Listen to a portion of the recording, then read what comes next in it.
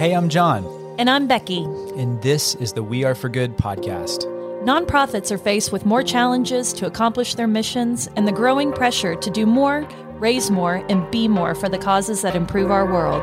We're here to learn with you from some of the best in the industry, bringing the most innovative ideas, inspirational stories, all to create an impact uprising.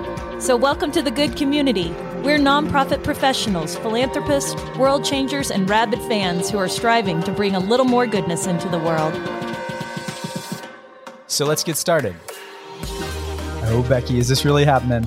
I know. Oh my gosh, you guys. Kiva is here on the show today. We are beyond psyched. I mean, this was probably my first nonprofit crush. Kiva, I remember discovering it in the early 2000s of like, how could something so incredible exist? And is pushing the sector from the technology perspective, but also from the beginning, threading storytelling and empathy on a global level. And they've done that really well for a really long time. And in fact, this last year was their biggest year ever. We're talking Kiva, who gave out $224 million in loans, microfinance loans last year. So it is our huge honor to have the man behind Kiva right now, Mr. Chris Sakalakis, on the podcast. He's the CEO of Kiva, but has an incredible journey that I hope he threads into this conversation today, because he's had his own impressive career where he was the CEO of Vivino, the world's largest online wine marketplace. But he also served as the president of StubHub, a little organization you may have heard of. Thank you for those concert tickets and sporting tickets. I really appreciate it, Chris. But Chris, has had this business acumen. He's led these incredible corporations, but he has decided to channel his passion for good as he stepped in to lead Kiva last year. He comes from an incredible, background where he got his bachelor's in economics from the Wharton School. So we know that his pedigree is, top notch over here today. But today we're going to bask in everything crowdfunding, really unpacking what this love that Gen Z really has for this, but just talk to an expert in the field that's going to thread together how does business principles really apply and push us in the nonprofit sector to dream bigger and innovate more? And so, Chris, it is our honor and honestly, huge imposter syndrome to say welcome to the podcast today. Totally. Thanks for being here. Thank you so much for having me, John and Becky. It's great to meet you guys, and I appreciate your interest in Kiva. Yeah, well, we appreciate you being here. We'd love to just get to know your story. Tell us a little bit about growing up, what channeled your passion, and then talk about your transition over to Kiva last year. Yeah, so I grew up in suburban Chicago.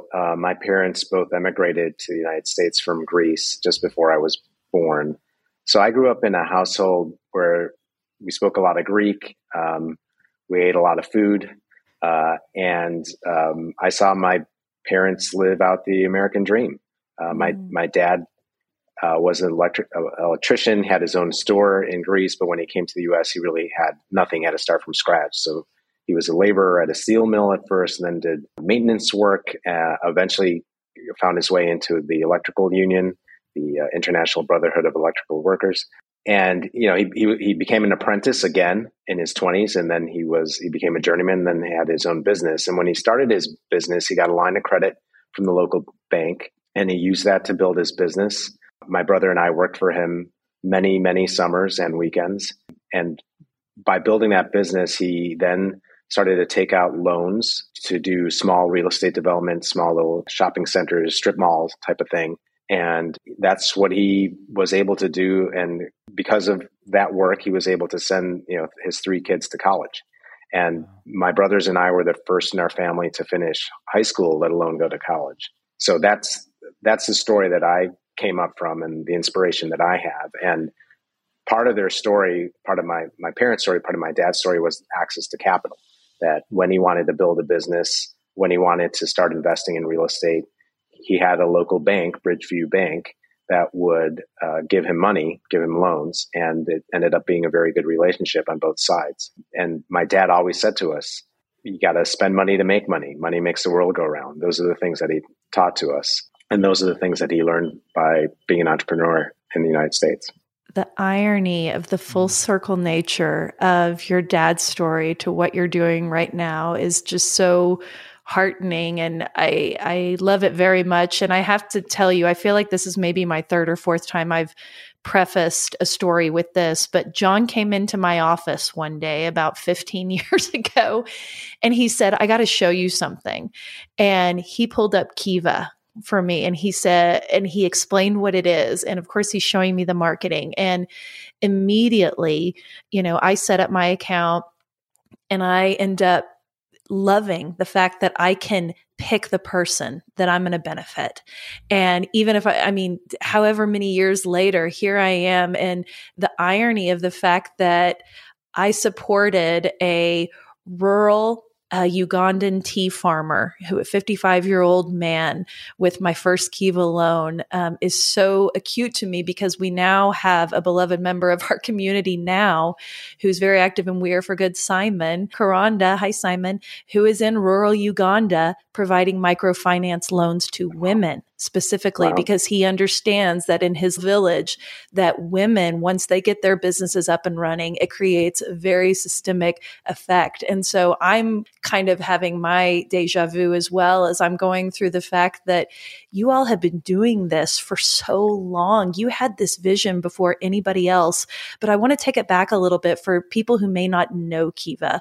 Like, explain your wonderful mission to us and what is the history and what makes you all so unique? I'm happy to do that. I just want to be clear. I'm not going to take credit for Kiva's awesome history. I only joined in April. So I want to be clear that I stand on all the hard work of many dedicated people who made Kiva happen over the years. So Kiva started in 2005. The idea was to take this innovation of micro lending, micro loans, where you give a small loan to someone and support them, and couple that with technology. Use technology to really accelerate and augment the amount of micro lending you can do. So Kiva was one of the first platforms to do crowdfunding. The idea of taking in money from lots of individuals to fund a loan. So if you come to kiva.org, you can lend as little as $25, and that would contribute towards a $500 loan, let's say, and a bunch of other people would contribute that $25. So essentially, Kiva took one innovation, microlending, and coupled it with another innovation that we think we created called crowdfunding, and that's what Kiva has done. And so since our starting in 2005, the Kiva platform has helped to fund $1.7 billion worth of loans to over 4.2 million borrowers in 76 countries. I mean, what a humbling level of impact.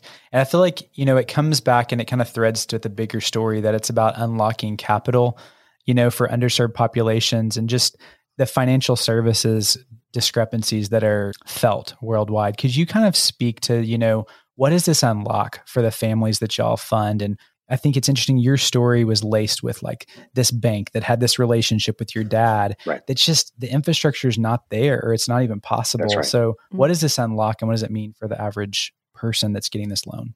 Yeah. So my dad had Bridgeview Bank, but for most people, they don't have that financial resource available to them. There are 1.7 billion people around the world who are unbanked or underserved financially. And Kiva really exists to provide access to financial services, to capital, to money, to the people who ordinarily wouldn't be able to. So the way that we think of ourselves, and part of the reason we're a nonprofit, is we fill in the gaps in the financial system.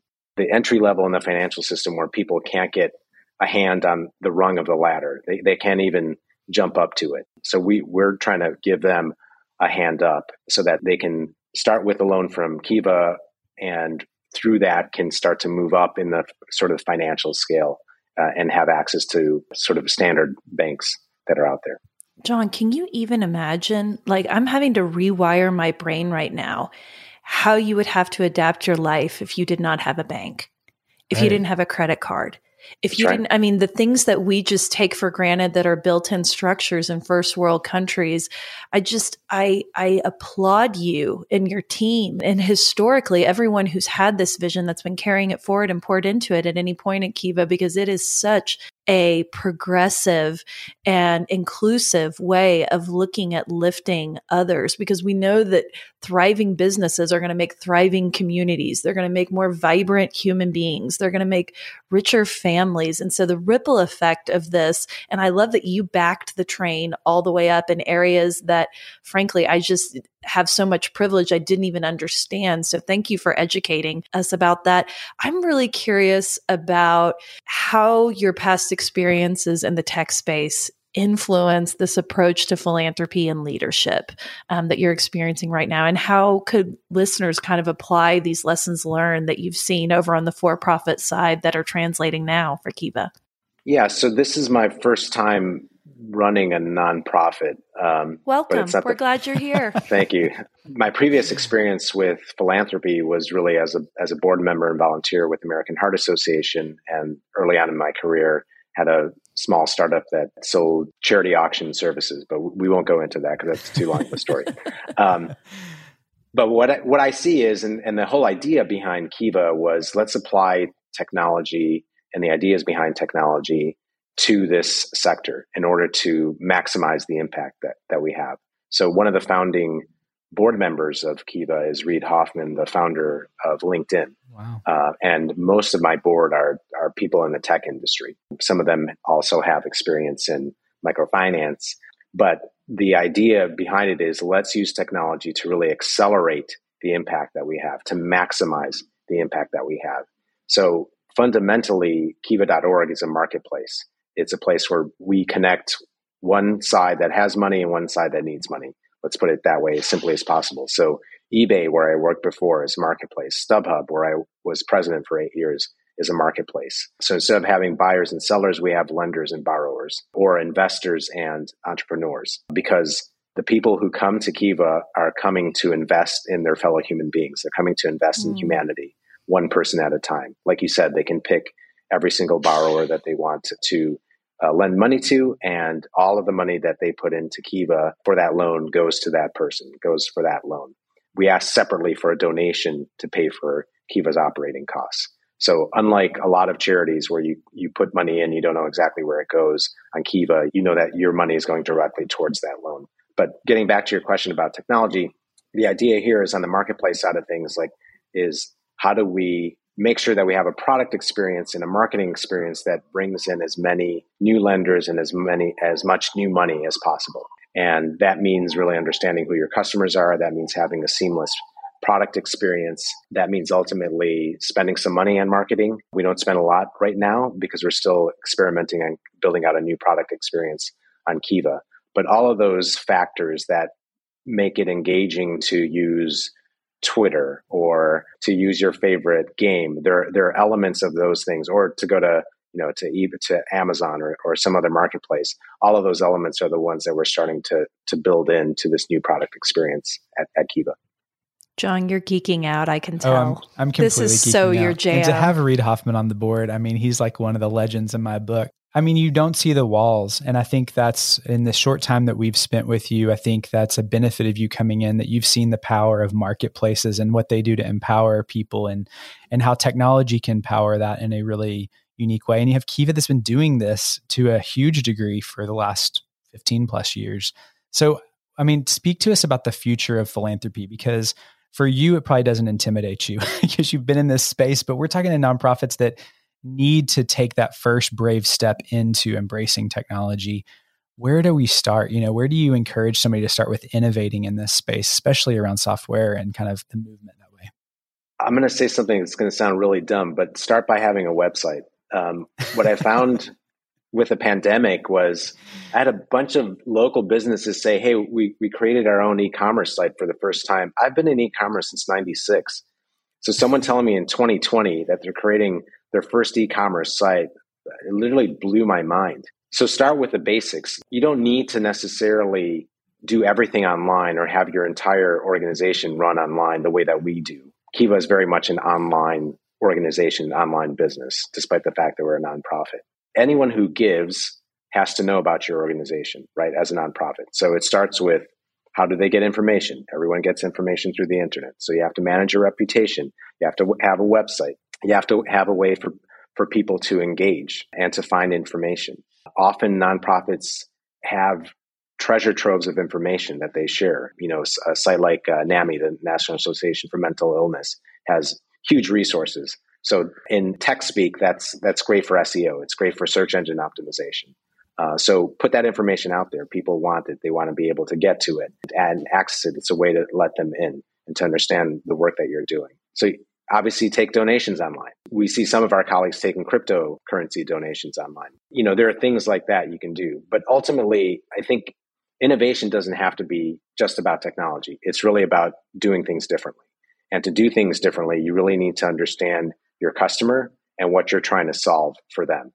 For us, our main customer are the borrowers. Kiva exists in order to help people in the world get access to capital. That's why we exist. But the money that they get comes through lenders. So we really have to understand lenders, what they're looking for, what they want, where they get information. And we're using that information, the research that we're doing with those folks, to create different ways of presenting ourselves, different product experience, those types of things. And those broad principles can be applied to any organization, whether or not it's a nonprofit.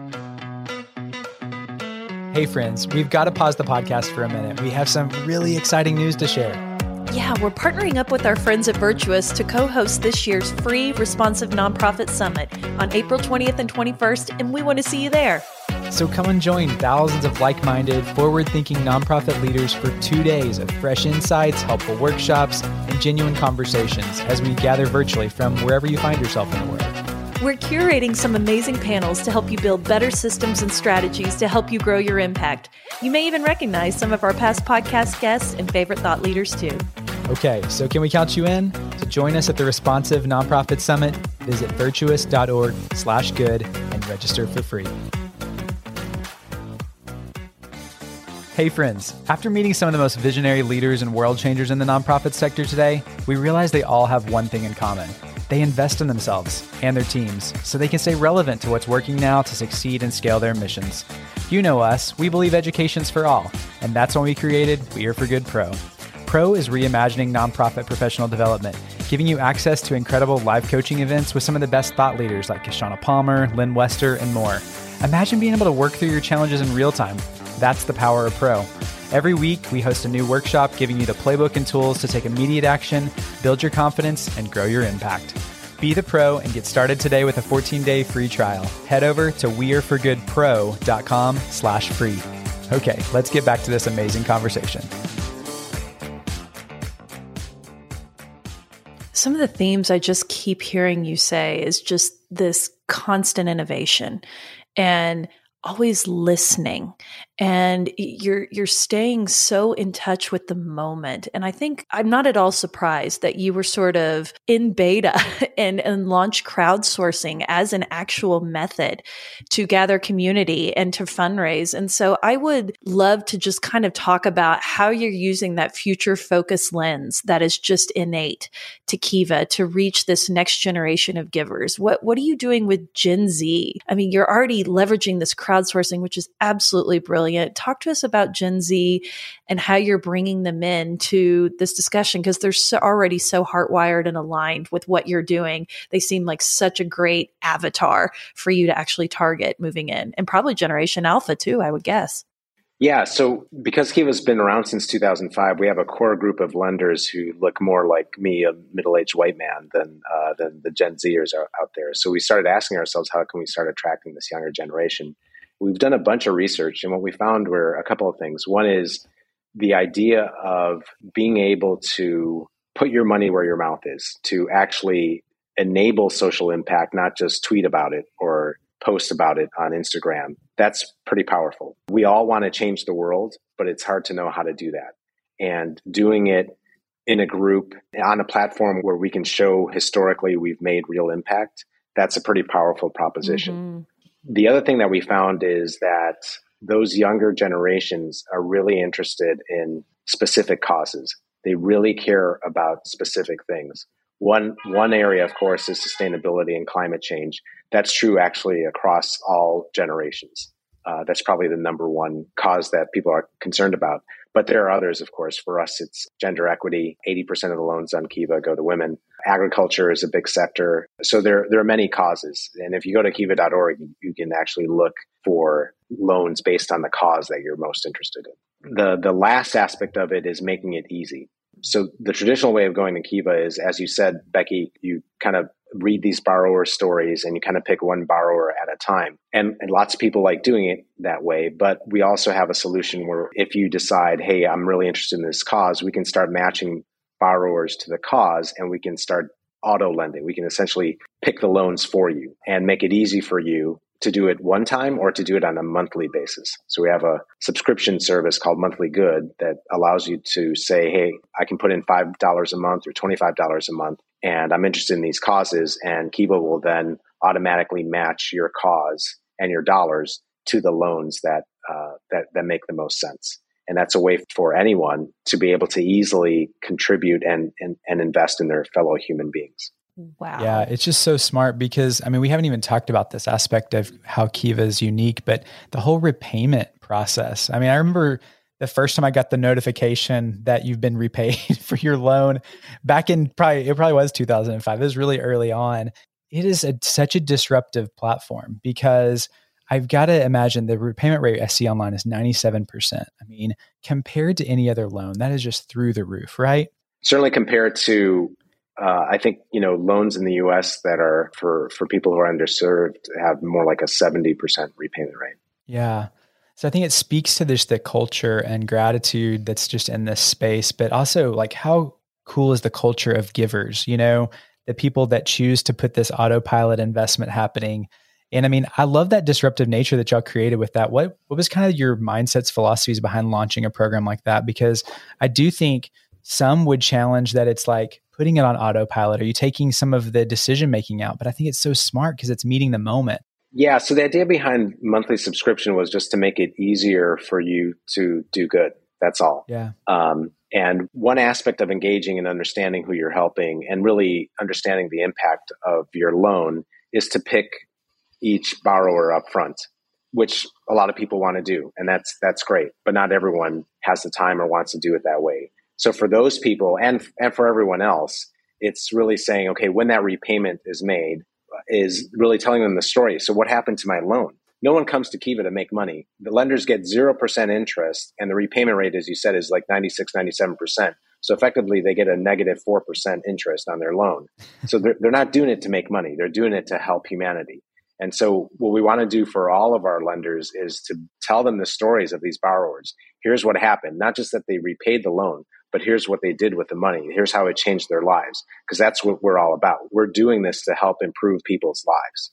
I just want to compliment you because I think it was so forward thinking of you to really hone in on Gen Z. And I feel like you nailed them you just nailed who they are and what their motivations are just by starting giving very early and getting that gift in their budget at a very small price point gets them going. I have to speak to the level of trust that they must have in you to allow you to relinquish control and say, you make the decision, Kiva. I trust you.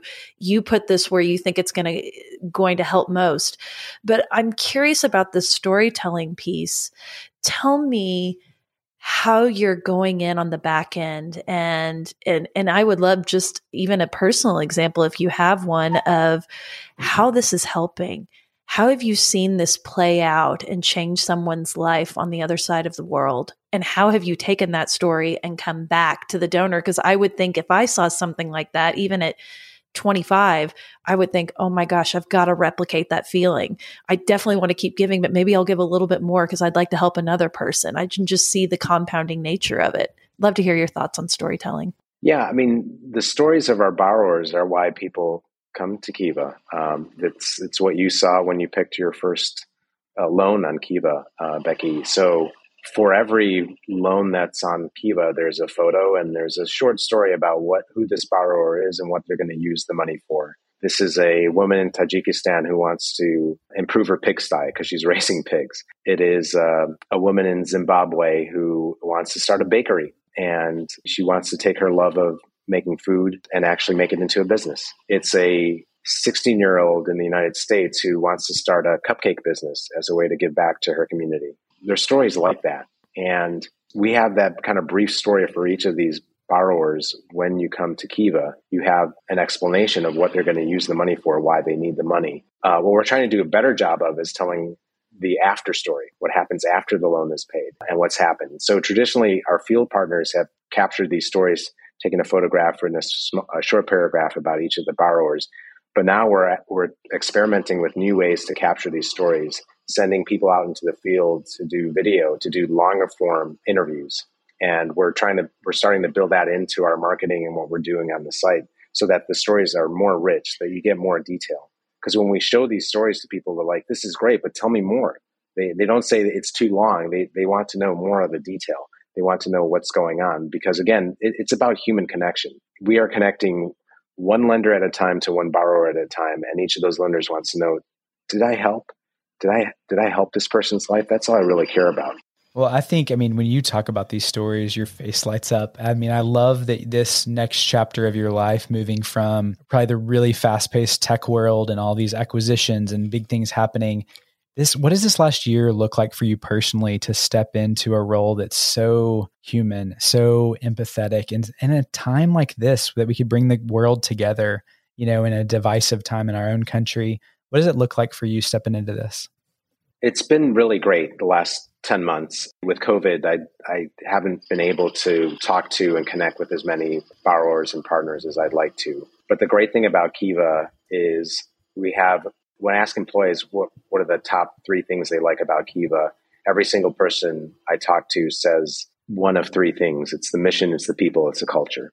And those are all kind of brought together because people come here for the mission of financial inclusion to help the financially underserved. And that attracts really great people, high quality people. And because of that, because of their connection to the mission, because of their dedication to the mission, the culture is one of figuring out problems, getting things done. And so that's been a really great thing to step into and to be the beneficiary of all the great work that preceded me in the last 15 years. The other piece of it is, frankly, there's a lot of basic CEO work that happens at any company. So it's assessing the team and looking at the goals and making sure they're connected and make sure people are connected. But the number one reason people are here, it's really for the mission. And putting that front and center makes it a lot more interesting than selling wine or tickets like I did before. I think the thread that is so common in all of this is just this desire to help humanity. I just keep hearing, I want to help. I want to help another human. And I love that we don't know each other, but we see struggle and we want to affect change through our philanthropy. And I don't bring this up because I feel like sometimes it's trite, but in this instance, it seems kind of poignant, that philanthropy means the love of mankind and the fact that you have wrapped your entire mission and culture. I think the culture piece is actually really interesting because if you can have such a vibrant culture, you're going to attract the most brilliant minds, the most progressive thought leaders, the best innovators. We want Kiva to have the greatest tech and storytelling because the more that you scale, the more you're helping people. And so I just really commend you all. I just think this is an extraordinary organization. And I just think about your lived experience from growing up as, this little boy in Chicago, working with your dad to now. Tell me about a story of philanthropy that you feel like has changed you or left some kind of an indelible imprint on your life. In my mind, the borrowers that we have, those entrepreneurs, all they want to do is make a better life for themselves and their families. I see them in the same way I saw my parents. They have the same ideal. And so it's the kind of universality of that desire and the necessity of needing some money to be able to do that. What's interesting to me beyond that is that we have lenders that come from all over also. So initially when I joined, I said, okay, I've worked at businesses where we take money, that the buyers are people who have a lot of disposable income. And so I came in with this assumption like people on Kiva, the lenders on Kiva are rich. And that's not true. They are rich in spirit. They're rich in this love of humanity, but they come from all over and they have different experiences. We had one guy we spoke to who had been in the Peace Corps in Tajikistan. And so all of his loans went to people in Tajikistan. He was an American guy, but he had this huge connection with that country and the time that he spent there. And he was so grateful for the time that he spent there. That's what it was about. And we had another guy who was in the UK. This is just a kid, like a young kid. He wasn't making a lot of money, but he was saying like he would wait to get a loan repayment and then maybe put another $5 in order to fund a loan. And he was really interested in doing that. And this is not a type of person who had a lot of money to spare, but he had a lot of heart. He had a lot of love for his fellow human beings. And that to me is probably the most interesting piece that I've discovered in the last year. Obviously, the borrower stories are really, really powerful. But on the lender side, it's this mix of people. It's not just folks who have a lot of money. It's really people who have a lot of love. Well, that was beautiful. And I mean, I think it supports everything that we believe and talk about on this podcast too. That's not just about the money. It's about believers and galvanizing that support. And that's how we're going to create the worldwide impact, is getting everybody seen and plugged into whatever level that they can do. Okay, Chris, I don't want to ask this because this is our last question. So I start to get really sad that our time's wrapping up, but what's one good thing? You know, we ask all of our guests, kind of distill down, what's a mantra that's been really true to your life, or maybe it's a life hack or something that you want to leave a piece of advice for us. My advice to every entrepreneur and really anyone who's working in business is secure your mask before helping others. It's what they tell you on a plane when the oxygen masks come down. You need to secure your mask before you try to help anyone else. And by that, I mean, you got to take care of yourself physically, mentally, yourself and your family. I always say, and I tell the people here this, and I said it at Vivino too, your family and your health and your family come first. Because if you don't have that, frankly, you can't work. Those are the number one things. Like, you got to take care of yourself. And I think when you do that, when you're in the right mindset, when you're physically and mentally well, and you're not worrying about your family, then you can excel as a leader. But if you don't have those things, you can't even be a good leader, let alone a great leader. So one of the things that I do is I block my schedule every day in the morning and the evening. Mornings are for workouts and the evenings are for time with my family. And I just make that a priority. I have to tell you, I don't know that I would have agreed with that 5 years ago, before I had sort of my own mental health crisis and then watched the effects of the pandemic. But I have to tell you, that is absolutely true. And I think it was even Melinda Gates that said, like, your family is only as healthy as the one who's struggling the most. And so if everybody's vibrant in your community or in your family, everything around you seems to be in more harmony. So I think that was excellent advice. It's not a selfish inclination, friends, to secure your mask first, because we need you healthy and well to be able to do this really tough work that we do in our missions and in social impact. So, okay, Chris, tell everybody how they can sign up with Kiva, how they connect with you, any special programs, and where you are on social media. Yeah, absolutely. So if you want to join the 2 million borrowers that have invested $1.7 billion in their fellow humans, please come to kiva.org. That's kiva.org. Pick a cause, or just start looking for borrowers based on what you're interested in. Maybe you're interested in a certain part of the world. Maybe you're interested in certain types of loans that go to climate change or agriculture. You can do all of that at kiva.org. You can do kind of one set of loans, or you can sign up for a monthly good subscription program, which allows you to give as little as $5 a month, and then have that tied to the causes that you care about, so that your loans get funded based on those causes. So that's the easiest place to find us. Wonderful.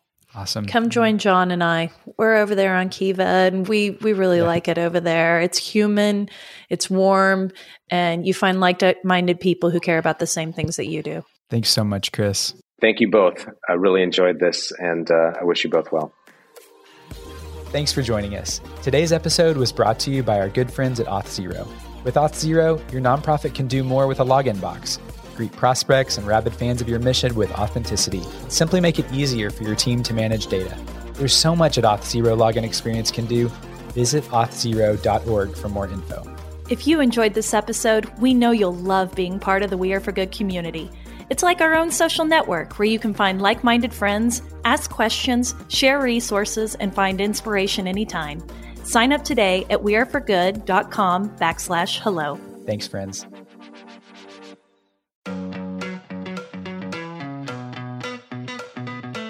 Rabid fans have always powered the We Are for Good podcast, but now Rabid fans can get even more goodness and access by joining Good Friends. It's our listener support community for the We Are for Good podcast. Good Friends comes with perks, exclusive episodes with John and I, including the Good Brief, our new monthly cliff notes of the greatest takeaways and lessons learned from that month, and exclusive AMA episodes where we answer your burning questions and tap our community of experts. Join now or learn more at weareforgood.com/friends. We can't wait to see you inside. That's weareforgood.com/friends.